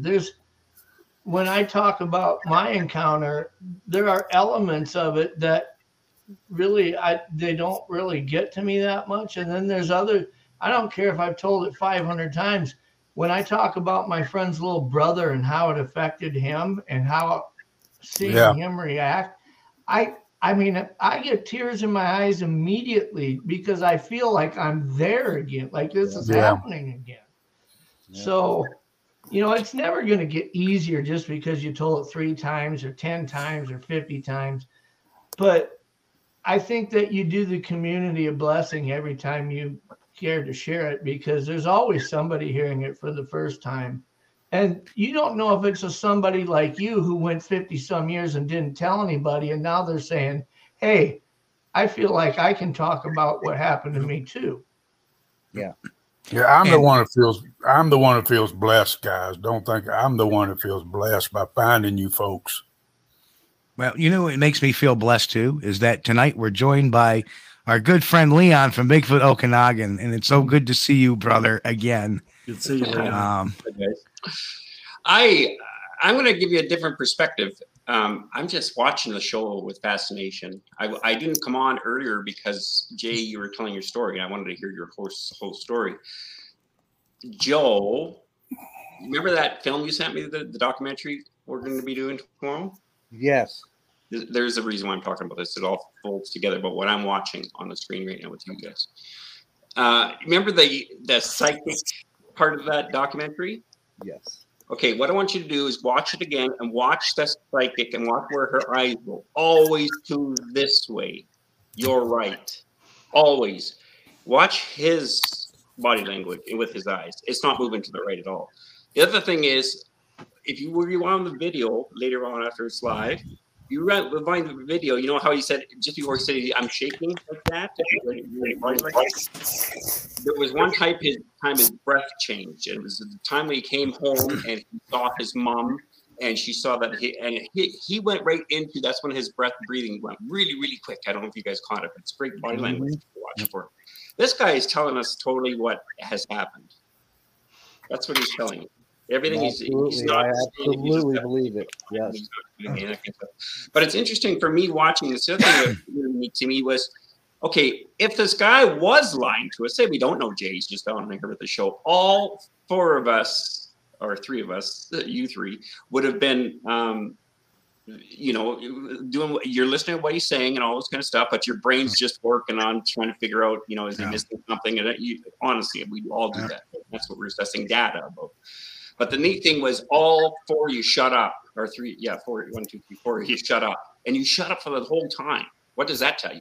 You got 4 people who are critical thinkers listening to somebody, Jay, you need to hear this, listening to somebody tell a story that he's so terrified about that you can see physical reaction in his body, hyperventilating way before he even said, it really reacted. If you watch that whole body language, that's a real person there experiencing something real in the moment. Watch his eyes. You can tell what, it's like when someone hugs you, you can either feel your hug go in, they can feel your hug go in, or you can feel both your hugs go in, or no one's hugs go in. And it's kind of the same way when you're looking at this level of what I get to see from just watching at home. I'm just sitting thinking, I tell you, we've come a long hell of a way, I'll tell you, in the last few years online. With quality, like with what Matt did the other day and what Pat did before then, and about just, come on, stop the craziness. That was a great line that Matt said in his video. No, I can't do this anymore. I'm sorry, you'll have to leave. I just can't do it anymore. I can't pretend. And it's just neat to watch you, like watching you 4 guys. Like I wanted to jump in a long time ago, but just watching what you do objectively from an observer's perspective. So I want to bring that angle in for you, Jay, too, is that, okay, the story, because I'm here, I'm not making a bloody sound, you don't have a camera on me, but these 3 or 4 guys are there listening to your story, and they're all shut up. So they can read your body language intuitively a bit as well, too. So that, and that you had it the whole time. You're not deceptive. I'm sorry that shit happened to you. I disagree a little bit with Jeff there, where he says you'll never get over it. I think you will get over it. You get over it by owning it. So you get over it. I get it. Well, I'm not saying he won't get over it. I guess my point is it's always going to be probably to where it makes. Let's start the first debate of the night. What I meant was I think he's always going to feel emotional when he does it like that. Yeah. Where he feels like he has to say, I'm sorry, guys. And you don't need to do that, Yeah, I didn't mean negative. That's to me. It's and Jay, one thing that maybe I can suggest that helps is someday you get the time, write your story down on paper. If not for anybody to read, but for yourself, and reflect on it. And it will help you. I know it helped a lot with Brian Goslin, the police officer that his sighting, very much like you. He would get all breathy when he was reliving that. And, he was reliving it right at the scene of where it happened. And I remember being there with him, and writing it down really took a lot. It gave him a lot of perspective. I have to Donald was saying that in chat. I have to turn my head. I can't hear nothing on my right ear. There's the reason you see I have to. My sound so low, I have to turn my head so I can hear you guys. Well, Steve, Donald was saying that in chat. Donald Fuller's had a pretty, I would say, an encounter that he experienced that seems, when he talks about it in chat, and he hasn't talked about it in detail, just letting people know he's had this encounter, that it's difficult for him. And he said, I don't think I'll ever get, in chat saying, I don't think I'll ever get to where I'm on screen. Don, what you need to do is just write it down. Just start from the top. When you're writing about, tell how you feel. It's kind of a way of like journaling almost, but just write what you saw, write how you felt at the time, write how it made you feel, write how it made you feel afterwards. And write how, joining a community like this is helping you cope with what you had seen. And maybe it'll start putting those things into perspective for you. Right. I kind of get what Jeff means, because even now, and especially like when I was talking to Leon and Thomas, and more so when I was talking to Leon specifically, and Leon was talking to me about it, because Thomas pretty much did his interview like he would interview any witness of it and went through that. But then Leon kind of delved into it differently and was asking me about specifics about the thing. And Leon took me right back to that spot in that instance. And I did. I felt everything that I felt that day when I was talking to him. So I get what you're saying. And I probably always will feel that, because I can even, if I think about, like my scalp is tingling now because I'm thinking about it and I'm thinking about what I saw. And I think that's always going to happen to me, because when I think about what I saw, man, that was, So anyway, that's my point. I get what you're saying. And I think it is easier for me to tell the story now, but I do still have those reactions if I'm talking to somebody like Leon, who's asking me about it and knows how to actually take the person back to that moment.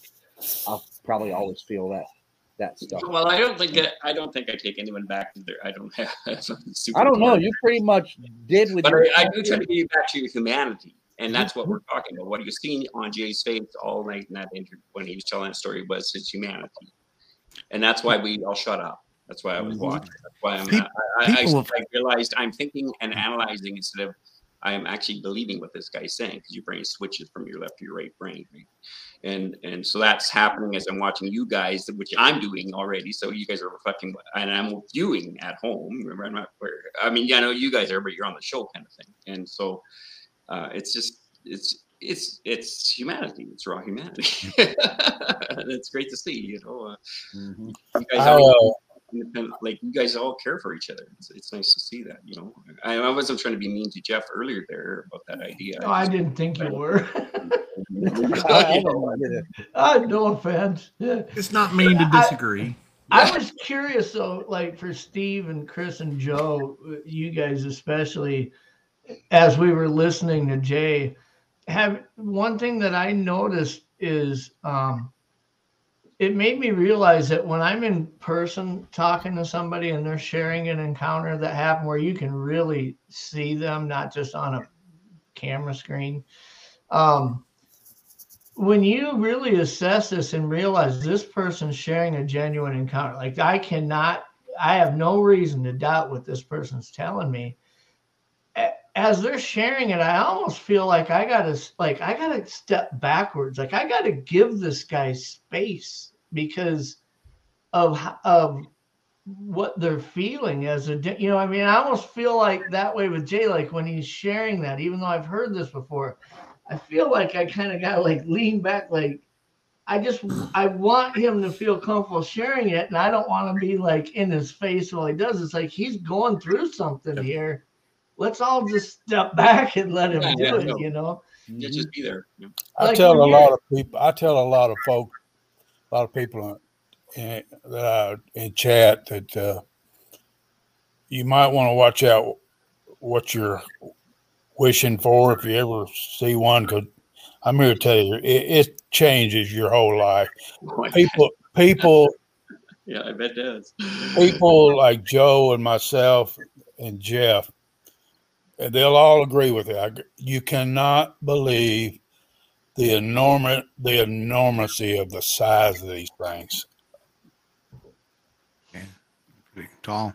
Mm-hmm. And I saw was that just well, height, but I noticed that too when you talk to people who have had encounters. Somebody who's seen one from 100 yards away, or 150 yards away, whether it was crossing a road or it was on the other side of a field, they can usually share those details and share the experience. And even though they're a lot of times they're a little bit conflicted themselves with what they, like when I'm just saying, when you're 15, 20 feet away from one, you can check down every animal you know about, and none of them fit, right? Yeah, you don't really From need to at that 150 point, yards do this, away, I could see where even though you can't find one that fits, you're still in doubt a little bit. But, Jay, when you say you're 20 yards away from it, I mean, you're not like some kid who grew up in the inner city of Chicago and never seen a cow or a deer or a big animal before. I mean, you've been in the woods and you see this thing all of a sudden from 20 yards away. You might not have known that first second what it was, but you knew what it wasn't. I quit hunting squirrels. I never went back in those woods ever again. I didn't quit hunting. I still bird hunted. I love to bird hunt too. I still bird hunted, but I haven't been squirrel hunting since. And I gave up a passion. The guys in Moggs' room, a lot of them told me, you need to go back to that spot. This May, me and my son, I went to visit my son, flew up there, and I went back. The big old gumball tree is still there. The stump is rotted away. It's still there, but it's not there. It's rotted a lot more, okay? We're talking about 50 years. And it was probably 30 or 40 years old stump when I was a kid sitting on it, okay? So that stump is almost gone, but it's still there, okay? I was going to film it. My son was filming it, and I told him when I sat down on what was left of that stump, I told my son, I said, turn that damn camera off. Lock it. I'm the one that has to deal with this. I know people want to see it, but I'm the one that has to deal with this. I told him, turn the camera off and just let me sit here a while. I sat there and I relived the whole thing with my eyes closed. Every second, from walking in those woods that morning, actually from getting up that morning, putting my hunting vest on, putting my hunting pants on. I can even tell you what shirt I had on. I had one of those red and black plaid shirts on. And I'd cut the sleeves out because it was too hot for sleeves. I can even tell you what I ate that morning. And I sat there and relived the whole thing till that thing went out of my sight. And I got up from that stump and I said, I'm ready to go. He said, well, we can't leave. Yeah, let's walk on down to because he knew that area some too. And I said, well, let's go down to the creek. So we walked down to the creek. It's about a 50-foot that straight downhill drop. We wandered down there and walked around a while. Came back up and I said, are you ready to go now? He said, yes. So we left. And this, people probably think this was childish, but I turned around and I shot that darn area of the bird. I said, you lived in my head for 55 years at the time. I said, you've been in my head for 55 years. And gosh dang it, I won. And I turned around. Yeah, brilliant. Brilliant. Good for you, Jay. Yep. Brilliant. And you're right. If you didn't want the camera to be on, that's for you. It's not for anybody else. Yeah, I was the one that had to. I was the one that had to deal with this. Yep. You know. I'm just pointing out again. All of us shut up there in that whole chunk there. You know? Yeah. Not a peep out of any of us. But thank God for my mother. My mother, she's the one. She told me. She said, "Jay, you got to come out of this because you got the rest of your life to live. You know, you're still a young." Pre-man, what she called me. You're a pre-man, and you got the rest of your life to live. You know, so just keep it quiet. Just don't tell nobody. I never even told my daddy. I never even told my father. I wanted to mention, Jay, I was reading the comments, and Raptor had said, I thought Jay, he thought your first experience was with you when you were with Stevie and them out in Arizona. And I just wanted to let Raptor know, actually, when Jay shared his version of what he decided to share with us and what happened in Arizona, one of the first things Jay said when he was sitting in the truck and looking out the front window was, God, don't tell me this is happening to me again. Yeah. Okay. So that was this. Yeah, this all happened way before Arizona. I don't want to go.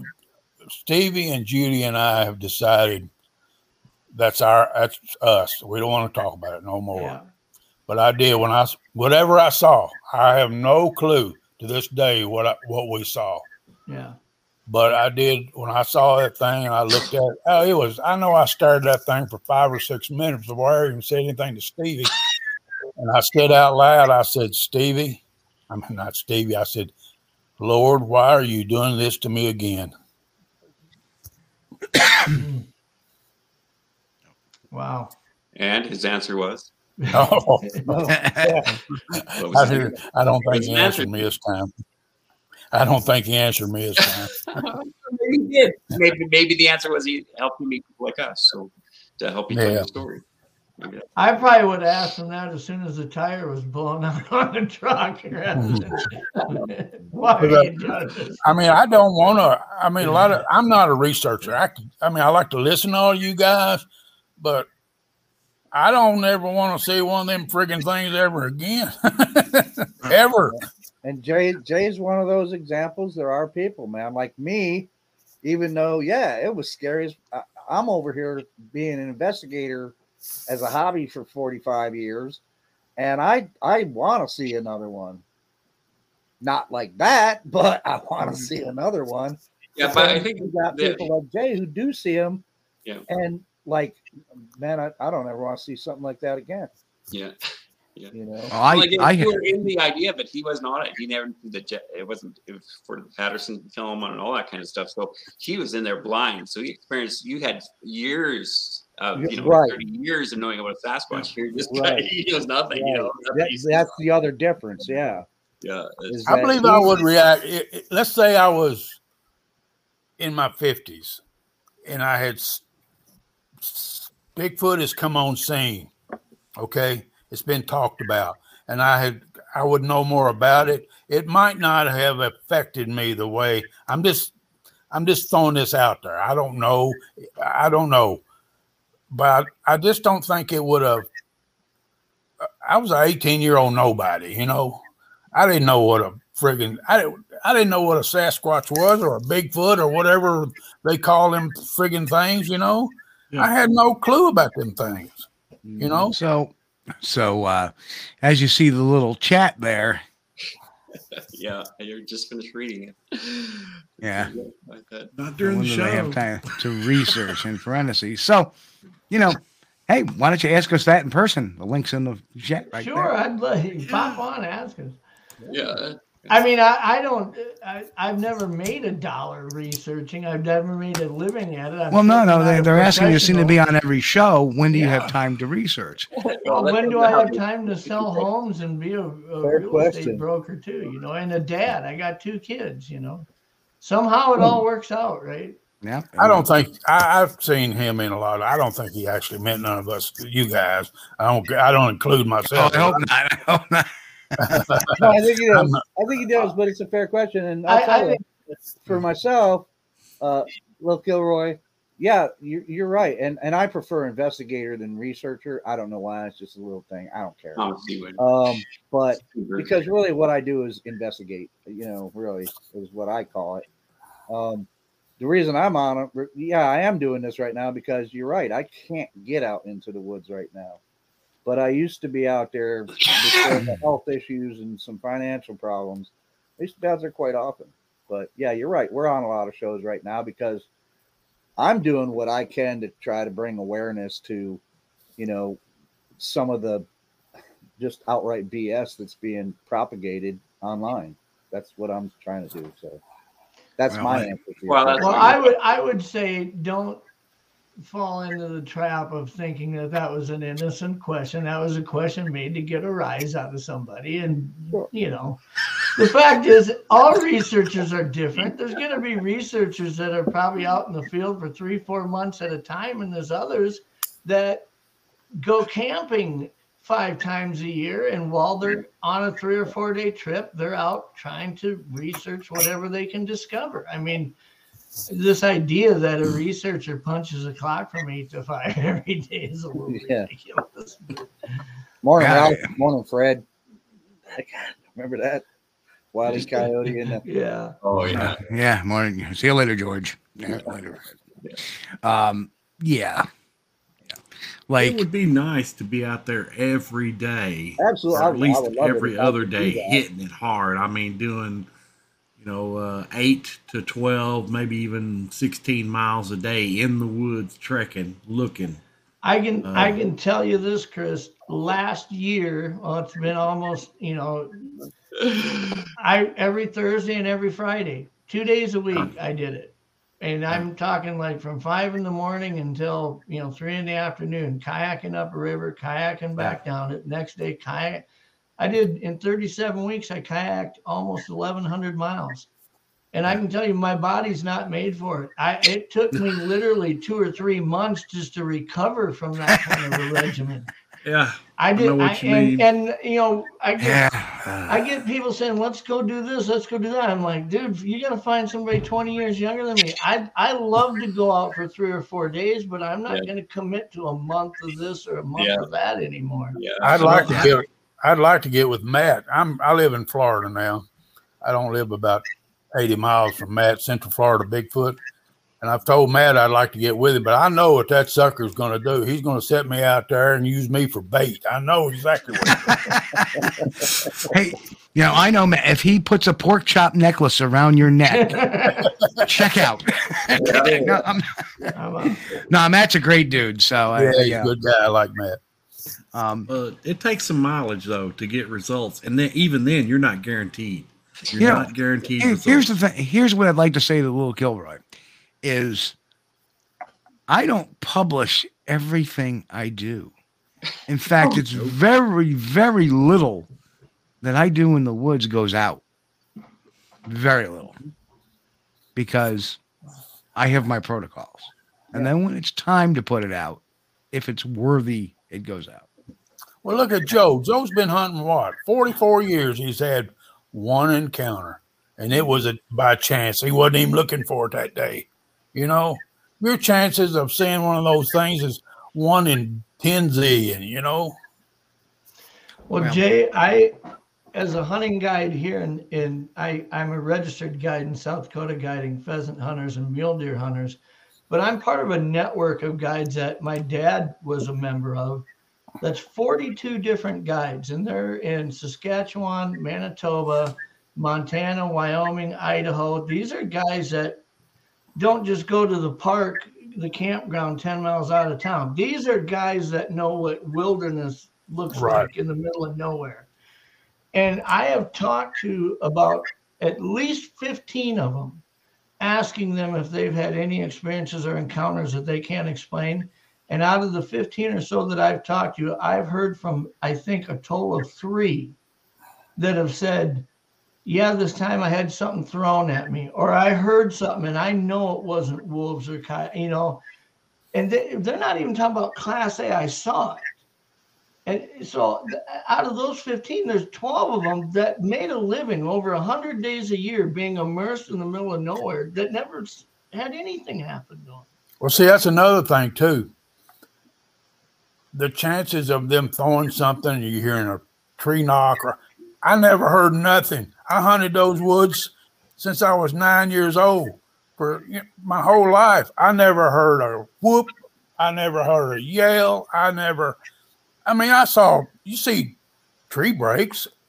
When you go in the woods, you're going to see tree breaks. You're going to see limbs that are bent over. You're going to hear tree limbs fall. That's part of being in the friggin' woods, But I never heard a snort. Well, I did hear deer snort. Don't get me wrong. But I never, and I saw carcasses. Of course, you're going to see that. But I never heard anything that would enlighten me. There was anything like that. Like what you saw? Right. Right. Yeah, it's for those who have seen and experienced things, I consider it a blessing, but I've dealt, and that's why it's different for Joe and different for Jay and different for everybody else. I've dealt early in life with PTSD. So when I had my encounter, I already had been past the PTSD stage because I was a paramedic for a number of years, and I saw some really bad stuff. So, and I was affected by it for a number of years, but eventually I learned to cope with it and understand it, and eventually now it's out of my system. So when I had that sighting, it didn't affect me like other people who, it would give them. To me, I had been researching so long anyway. That's what I want to do. I wanted to see it. So when I saw it, it was like, okay, it still played very big into my mind. Yeah, but it equipped you. It equipped you to stand and bear under it. Whereas before, like with Jay, he couldn't stand and bear under it. That's why exactly. He didn't let it go. Right? So, and I think having the experience with PTSD early in life kind of helped me for this, for this type of thing where it was like, okay, I'm not gonna, reality. I know I'm not worried about going to bed anywhere or any, and I just moved on with my life. But what I did is because of that and knowing my background, that's why people like, I don't know if anybody knows Dave Groves. Dave was another guy who had a really hard time. Joe knows Dave. He had a really hard time getting a handle on his sighting. So I had a long talk with him. It was actually at the Cabela's Strange and Mysterious Weekend one day. And I remember telling him, listen, Dave, I said, you're worried. The biggest thing is you're worried about validation. You're worried about what people are going to think about you. Dave, you come up on stage with me. I've heard your story. Come up on stage with me. Tell your story. Not one person is going to say anything bad to you. And I did. I was talking and I said, I want to bring up a person whose story I believe is a legitimate story. Put him up there. He told it. And when he came off the stage afterwards, it was like a big weight had been off my chest. Yeah. And, so thank you so much, Jay. I know how tough it is for you again. Yeah, and, for sure. Makes sense. Yeah. But we are starting to wind down. We got like 6 minutes left to show. So let's talk about UFOs. Why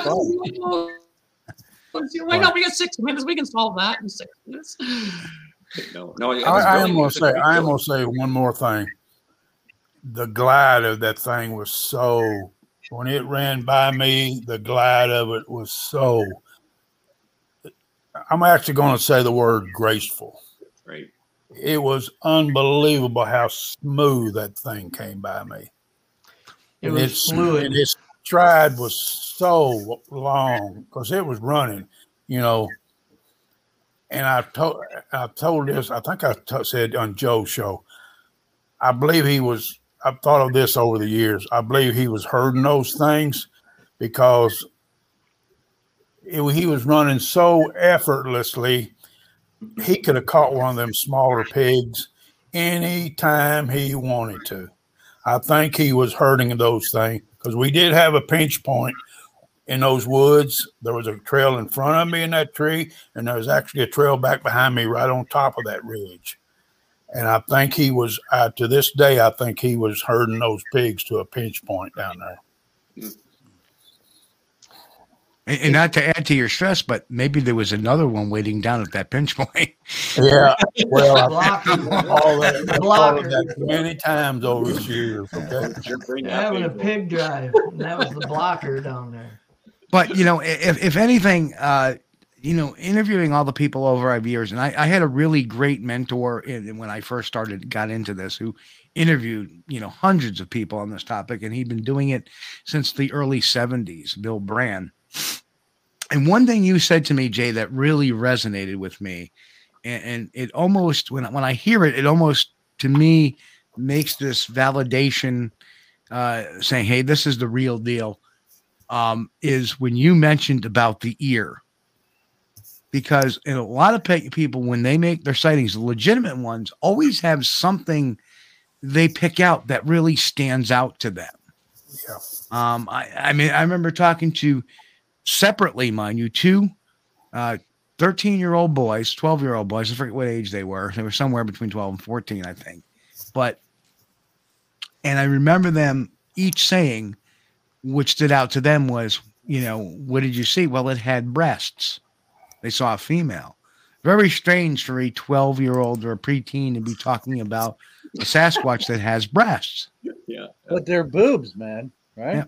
Yeah. But here's the I didn't notice the Sasquatch. I just saw the boobs. So here's the 12-year-old. Yeah. But here's the amazing thing about that. I was at, it shows you what a small world it is. I was at a party yesterday at my neighbor's house because they were having a big party, a bouncy house for the kids. And they said, why don't you come on over, blah, blah, blah. So I go on over and, I'm introducing some of the party goers and, my neighbor's introducing, and all of a sudden one guy looks at me, he goes, I know you. You do? He goes, yeah, I was a little kid who had the Bigfoot sighting up on, and it was one of the two kids. Wow. What a small world. Wow. I saw the Sasquatch boobs. Yeah. It's interesting though, Jay. Jay, it's interesting that you say one of these most things that really stick with you is its gait or the way that it moved. Because I've got a guest coming on next month. I'm going to be interviewing Michael Freeman, who's the son of Paul Freeman, who shot the Freeman footage.